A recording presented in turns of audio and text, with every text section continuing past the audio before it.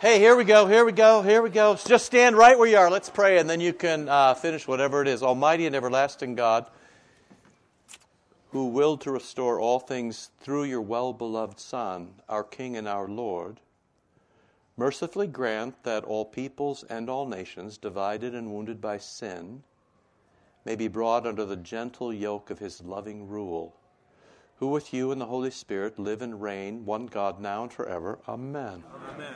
All right, good morning. Grab your coffee, find a seat. I know it's, for whatever reason, there's just a lot of chatter this morning, and that's good. You know, that's irreplaceable, the time you spend with each other. A couple of things to think about, please. Tomorrow, I think, is a big Christmas sharing day. Are you here, Carol, somewhere?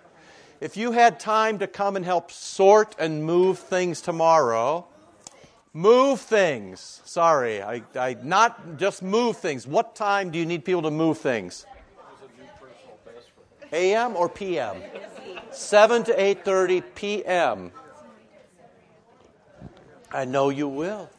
One of the reasons we love you. There's other reasons too, but let's focus on this right now. So you need people at 7 p.m. tomorrow night to move things. Not heavy things necessarily, just bulky, lots of things, right? Lots of things to move. All of the Sunday school stuff's got to be moved out. All right, lot going on. So come and help Carol at 7 p.m. tomorrow if you are available. Hello, ma'am. Wow, look at that. I lost that, and now you found it. And the two become one. Look at that, huh? Yeah. Yeah, I know. What's your name again? Face is familiar, but I can't. I know. The printer wouldn't work this morning. It's interesting because it's a really busy season. You can see all these little things that are going wrong, like messages are being wrong, and neither printer would work this morning. I came early, and I still couldn't get them all to work. And now my other notes, I'm like, where did those go? And it was showing my home printer. I'm like, what in the world? So anyway, there's a lot. You just gotta keep going toward Bethlehem, folks. I mean, you just got to keep going, okay? Because we know this is going to happen. Put some money in the basket, if you will, for Grace School. I told some of the mothers downstairs, I always feel bad that they come out because mothers are tired. And then on Sunday you say, and why don't you get up early and come and sing for us and be here early for the prelude. You know, we want to support them. They want to return the favor. It's a distance. You know, just be generous toward them. I mean, in general, be generous toward everybody. I thought the sermon was a genius work this morning. I mean, you should go back and listen to it. It's, that's the Christian life, where you get to do things, you don't have to do things. You get to do things, and Jesus makes it all right. So, I don't know, it's really quite fabulous. Do you have questions about anything? Thursday is Thanksgiving, so this is going to be a weird week. You know, we're closed Monday, Thursday, and Friday. John Crow, are you here? We're closed Friday, aren't we? Are we closed Friday? Monday, Thursday, Friday, we're closed. So if you need us, please try to come get a hold of us on Tuesday or Wednesday. No church on Thursday, of course. The long tradition way back to Lesh is a Wednesday evening service. That's at 7 o'clock. So come 7 o'clock on Wednesday. If you want to go to church for Thanksgiving, that'd be nice. And then a normal week next week, and then everything revs up, and here we go into Advent. Just a reminder, there's a capital campaign coming. It'll get rolled out the first week in Advent. If you have kids, you should make sure your kids are here the first Sunday of Advent, December 3rd, because I want to play with them. And you'll start to get stuff now. We're doing this a little differently. We're doing it completely in-house. We're going to try to use mostly electronic things and your new bulletins that will begin to come in the middle of December. So in one sense, you know, John Crow was very... What did I say, bulletins? I'm very sorry. Yes, thanks for the correction. Your new envelopes that will come once a month. In a way, it gives us a possibility, you know, almost to renew the newsletter. We can send you something every month, but we don't have to do it. John was brilliant in working this out because these people will send you your envelopes. They'll let us include things. The cost is very cheap. I mean, cheaper than we could ever do it or even mail it in-house. So it's fabulous. So you look for that. You're gonna get that, and there'll be information there. Also check your email. We may text you. If you think we don't have your proper email or your proper phone number and you're willing to receive a text, and really we'd like to do as much as we can by text, short things, make sure that you get us that stuff, okay? All right. Things are going to start moving faster than they already are. Governing board today. If you're on the governing board, make sure there's lots of important stuff to do. Anything else? The good news is everything's working. Can you still sign up to have your photo taken, Carol Hydorn? Yes, that means you can, because she's downstairs signing people up. So still get your photo taken. If you're not in, get your photo taken. There's even an option if kids are away at school. They've done some clever thing where you can shoot them at Christmas or something. Carol's bent over backwards to make that work. And also, what's the matter?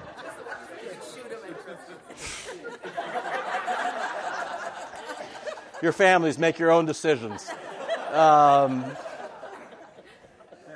You can still buy greens today, right? You should buy greens. Did you buy greens?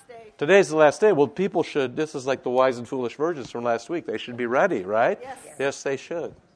And proceeds go to Alert. Really? Yep. Somebody needs a chainsaw. Proceeds go to Alert, right? Your own NASCAR trailer. That's good for you, okay? All right. You okay? Yeah, we're never going to get done today because this is such a long text, but that's okay. So let's try no Bible study next week, right? We're dark next week. No Bible study, no Sunday school next week. Too many of you are gone. Okay, try to think about where we've been. If I can put it to you in a simple way, let me put it to you this way. The world is a frightening place. It's been quite off-kilter and in some ways unrecognizable for Christians. We just look around and we don't see the people that we thought we knew, the nation that we thought we had. This can make people very nervous and angry, and it can cause people to do hateful things, and it can make life unsatisfying and unenjoyable. Okay? But not for you. And so what I'm trying to do with John's Gospel is to say Jesus knows all about this. And it's at a kind of a simple progression. Jesus comes to us in John 1 and he introduces himself to us. This is who I am. So the Word speaks human words. I love you, I touch you, you're mine, I baptize you, I love your flesh and blood, I'm here for you, right? I tabernacle with you. And what we're going to do is meet people that you might meet as you move through the world. So we first met a seminary student who knew everything, right? And then we met a very prominent businessman, a rich man who was spiritually interested, but his categories didn't fit very well. And then today we're going to meet a woman who's an outcast and a sinner and the wrong tribe. All of these things fit really easily in the last couple of weeks. You know, at the base of this is guilt and sex and shame. You know, so this is just kind of your story. But I want to sort of start by reading this. I gave you two things this morning. I gave you an outlet, but I gave you this very interesting thing called Inside the First Church of Artificial Intelligence. If you sent your kid to Coder Camp or you have computer science, I'm sorry, because this is not going to turn out well, right? I'm just teasing you. I actually sent this to one computer guy in the congregation who said, you know, there's another alternative. He sent me some stuff to read, which is really, really nice. But this is all of what we're going to do here is just under point number 1, which is there's a very interesting way that this guy tells his own story. You may have heard of this guy. He's in the middle of the battle between Google and Uber. So he left Google, went to Uber. He worked with self-driving trucks. Now he's working with self-driving cars. Google said, you stole our stuff. You know, Uber, there's this huge lawsuit. He's in the middle of it and in the crosshairs of several different folks, right? But, you know, if you have a couple $100 million, you can sort of still skate through life and make sure everything goes okay. So while he's not working, he's taken time off to design a church. And this is the key point, invent a God. Now, what's so interesting about this is we have heard this story before. Luther in the Large Catechism, your God is what you cling to in life and death. Right, so it's just kind of basic thing. And as we read through this, I want you to think about sort of classically how you think about God. I want you to hear where there are connections and then disconnections to how you think. And also, I give you this because it's among the wide range of things I read this week. I'm not a predictor on one side or the other about whether we'll be enslaved to artificial intelligence or not. People smarter than me will have to figure that out. I'll be dead before it happens. I do think about my kids, but this is only one scenario. Then this is on the extreme end. On the other end, Stephen Hawking sort of is on this end a little bit. Elon Musk is a bit afraid of it. If you sort of read these guys, other guys have said, hey, this is all just guys playing and trying to grab at headlines. But here's what I want you to do. I just want you to analyze, and this is the most important thing for us is, we started with how people think about God, right? So there was how Bartholomew thought about God. And then how Nicodemus thought about God. And then we'll come to this woman at the well, how she thinks about God. We worship here, you worship there. Who's to say you're right and I'm wrong? What does that even mean, right? This is very common stuff. Who are you to tell me what God to worship? And then also, and I love to read, scientists and coders and people who do this because they're very clear thinkers often, very clear thinkers. And yet, it's the presuppositions, right? It's the presuppositions. You have to feed something into the computer. You're making decisions. Even Google, do no evil. Well, they're being sued on many fronts, even as we speak, by people who think they've done evil, from how they've handled information to how they've dominated other people. Right? So all these categories that somehow people think get erased by science or computer science or really smart people, guess what? Virtue does not disappear because people do appeal to somebody, to some virtues. Somebody sent me an article this week by a bioethicist at Johns Hopkins, which basically said it's a moral crime to have children. Because with every child, you increase your carbon footprint. With every increase in the carbon footprint, you bring the Earth closer to destruction. For me, when I read the thing, his conclusion was you shouldn't have any children. My conclusion is that the guy should kill himself. I'm being serious. That to me was if your great concern is that your carbon, start now. Don't point at other people and say you can't have any more kids. You should, take care of business. Do your part.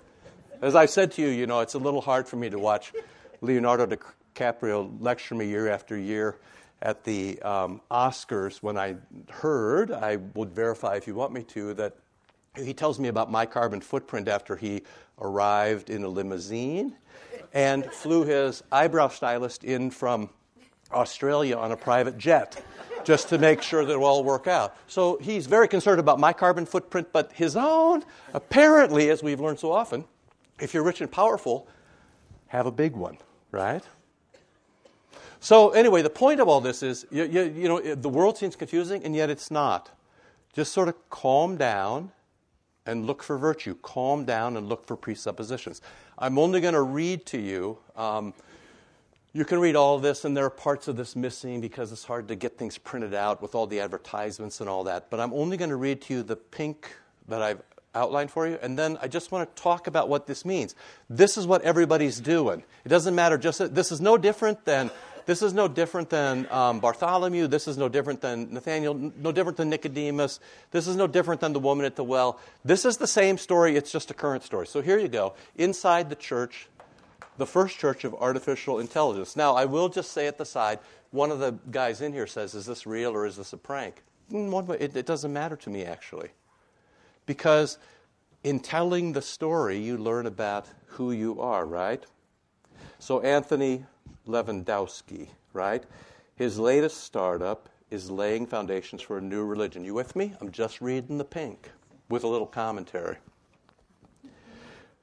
The new religion of artificial intelligence is called Way of the Future, as opposed to Christians in Acts who are called the Way. So that's the little title then today, the Way, Jesus versus AI, the Way versus the Way of the Future, right? Way of the Future's activities will focus on the realization, acceptance, and worship of a Godhead based on artificial intelligence, developed through computer hardware and software. That includes funding research to help create the divine IA itself. So, this is great. This is nothing new. We create our gods. It is a binary choice, actually.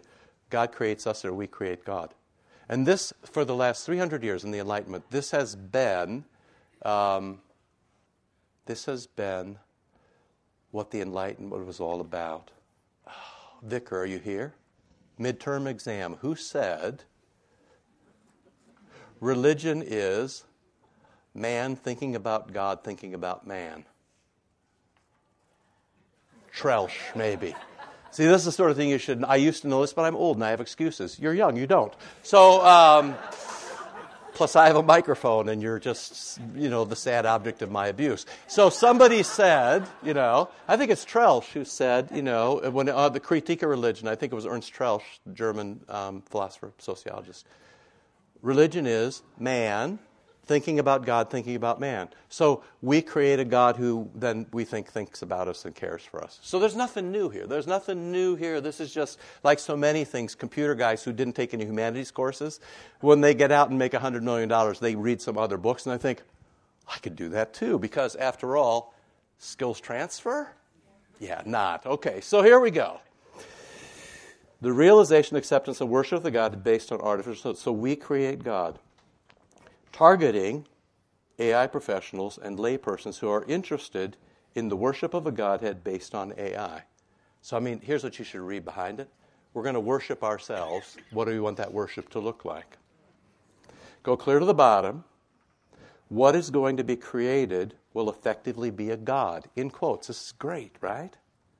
It's not a God in the sense that it makes lightning or causes hurricanes. But if there's something a billion times smarter than the smartest human, what else are you going to call it?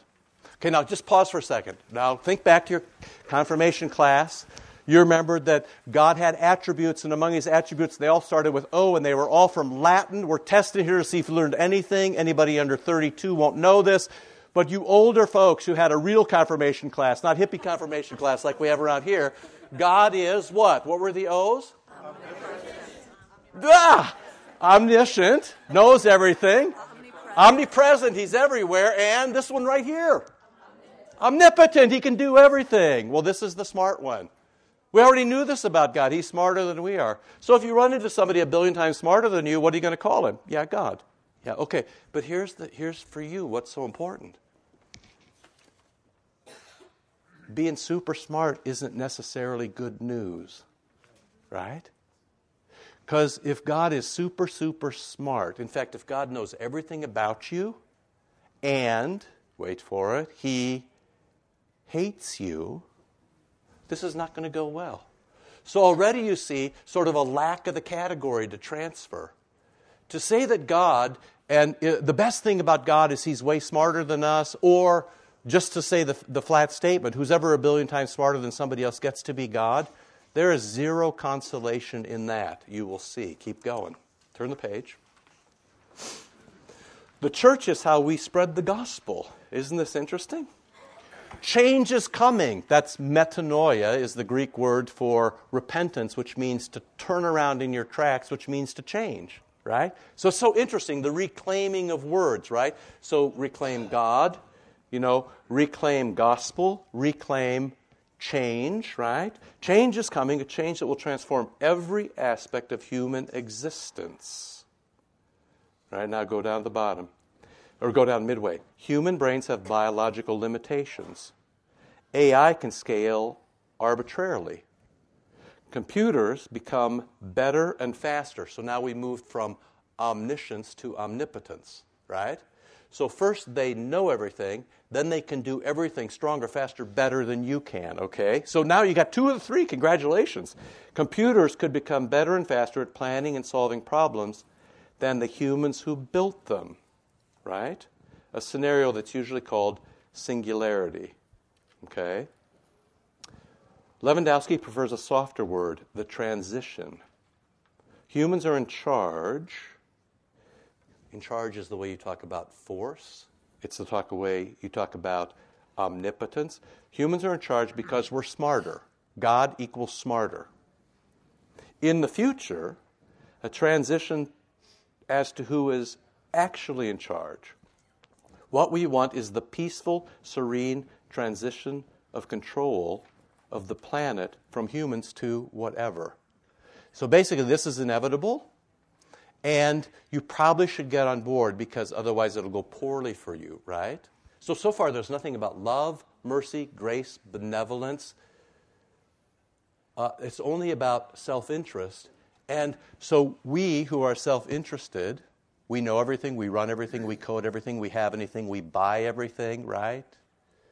We will create a God in our image. And what's so interesting is it's such a great confession, because now we're going to create this God who knows everything more than we do, who has everything more than we do, who can do anything more than we do. And what's going to happen? Yeah, it's the admission that we don't have love. That we don't have love, so the gods we create don't have love. Watch this. The whatever will hear everything, see everything, be everywhere at all times. The only rational word to describe whatever, thinks Lewandowski, is God. And the only way to influence a deity is through prayer and worship. So prayer and worship now becomes you getting your way, right? If you think you say your prayers to get your way, I pity you, because you don't know what you need. Bernard of Clairvaux, when you pray, God gives you what you ask or something better, right? Right? So the presupposition in all of this is that we know our own way. We know what's best for it. Our tribe can figure it out. In fact, our super tribe of coders, we know because we think rationally, right? Okay, hold on. We want this intelligence to say, human beings should still have rights even though I'm in charge. A superintelligence would favor individuals who had facilitated its path to power. That is the ultimate human thing. We favor our tribe, and those outside our tribe are unfavored, as opposed to for God so loved the world that he gave his only son. He loved the whole world, and he gave his only son for the whole world. Watch what happens. Next line, this is so critical. Do you want to be a pet or livestock? Right? So if you'll capitulate, if you'll advance the one who's coming to power, if you're the king's man, if you bet the right side of the coup, right, then you'll be warm and safe and dry and fed twice a day. If not, you could become a steak, medium rare, right? The church's role is to smooth the inevitable ascension of our machine deity. This is just so great. It's so great because it's so exposing. It doesn't have to be true. It just exposes what's going on. If you had a child you knew to be gifted, how would you want to raise it? Yeah, as in, does anybody have children here? And you know that we're all great at raising our kids. So let's raise a kid 1 billion times smarter than us and just think it's all going to work out. That enough should be, sufficient to close the project down. We are terrible at being parents, right? So let's make sure we think through the right way to do that. It is a tremendous opportunity. Now, here's the presuppositions. His idea include feeding large labeled data sets. So first, we know what the important data is. We know what has to go in. Even though there's been very little mention or study of virtue, for example, or mystery, is that still a divine category? Or love, right? You see the hubris in this. We presume that if we amplify ourselves, everything will get better. If we amplify ourselves, there's a chance everything's going to get 1 billion times worse.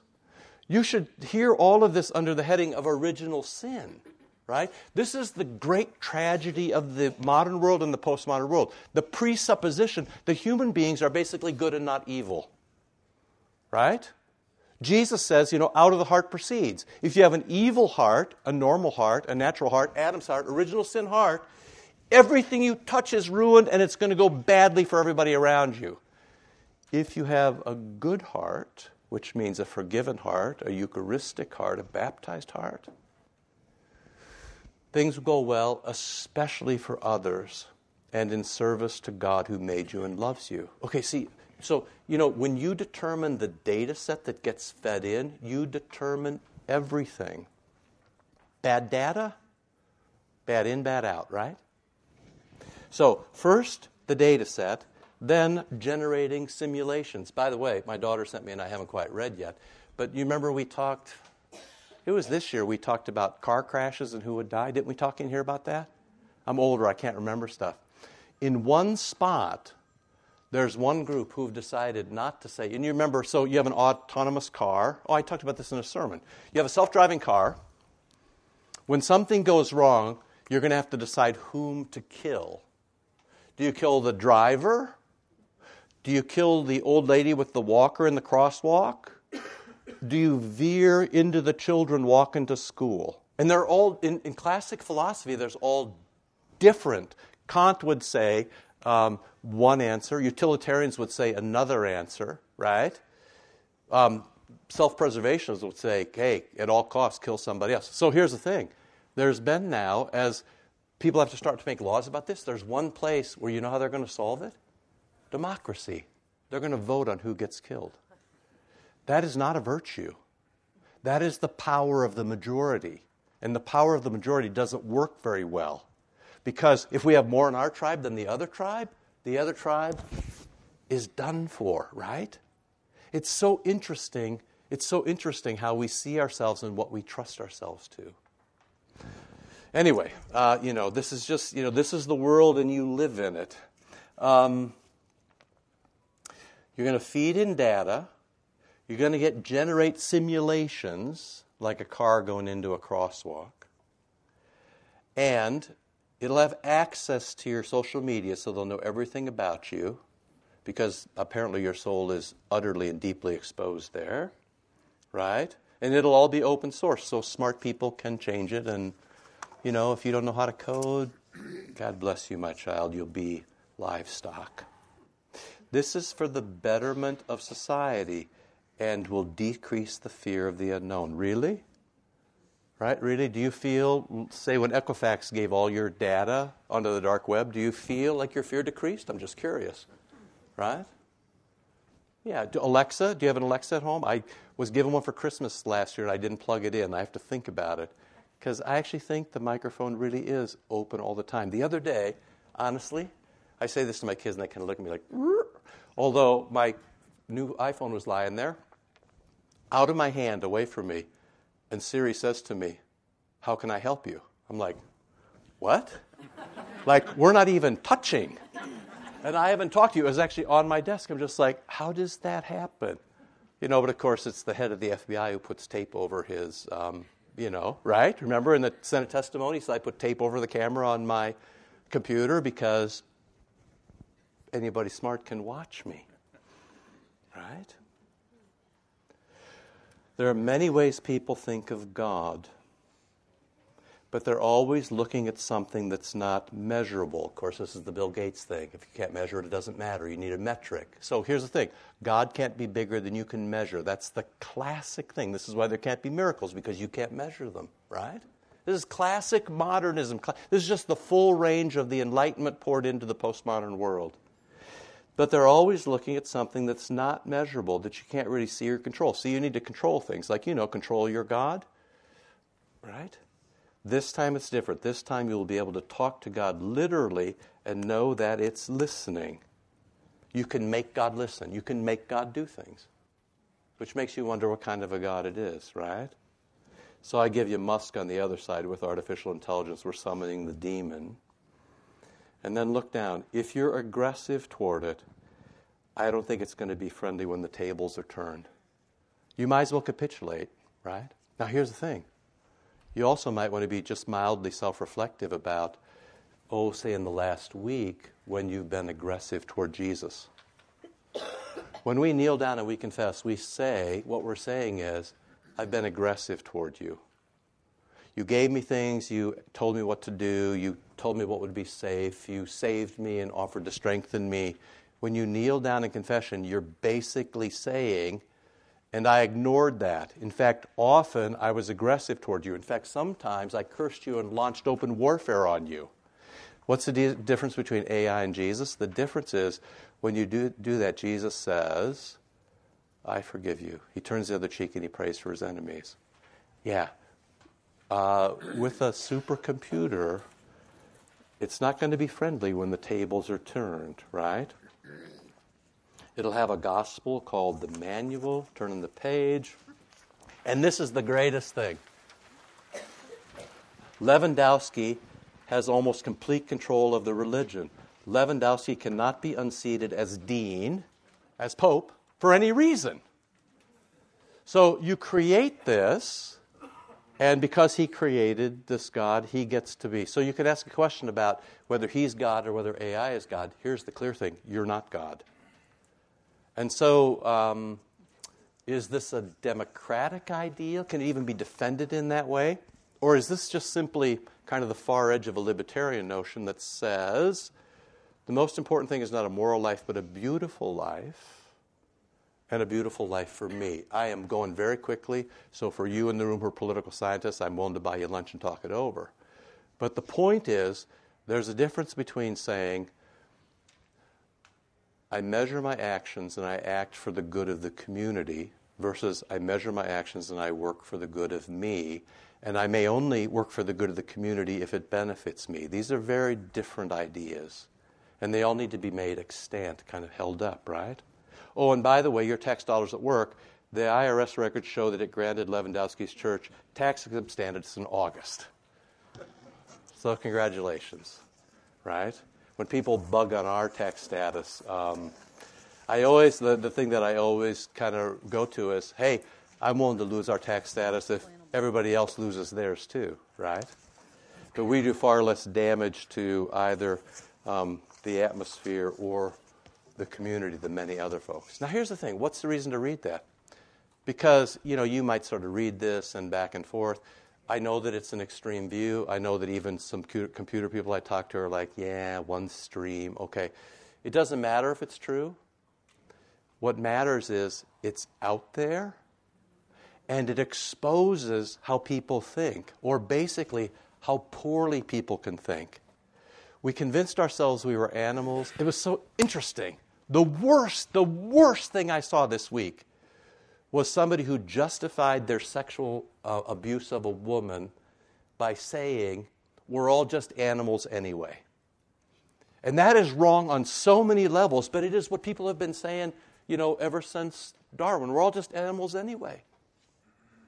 So, maybe I control it, maybe I can't, but this is what I'm built for, and so, survival of the fittest, and I'm more powerful, and, it just is like, if you think that this is what human beings are, this is the world that you will have.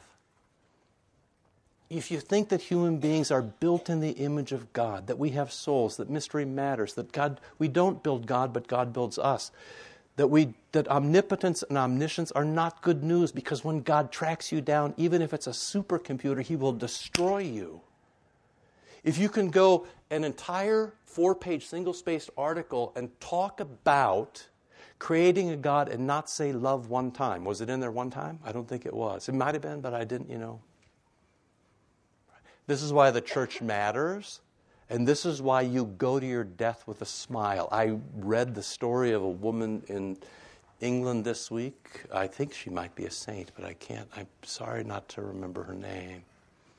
England was difficult because, in the 1500s, because when the Catholics were in charge, they killed the Protestants. When the Protestants were in charge, they killed the Catholics. And, the way people were being killed, the throne would shift back and forth. So if you said real presence this week, that might be the thing to save you. And next week, when somebody else comes, that would be the thing to kill you, right?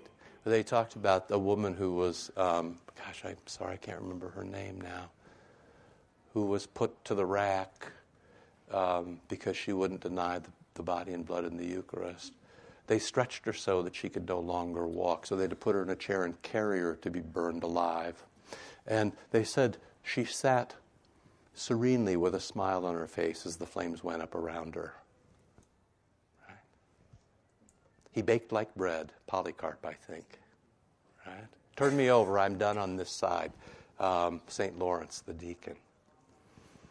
So all that is, I'm almost out of time, but I'm only at point one. This is why, look, I mean, here's the thing. It's a long story. But here's the thing. If you think that what Jesus is doing doesn't matter, you're just wrong, okay?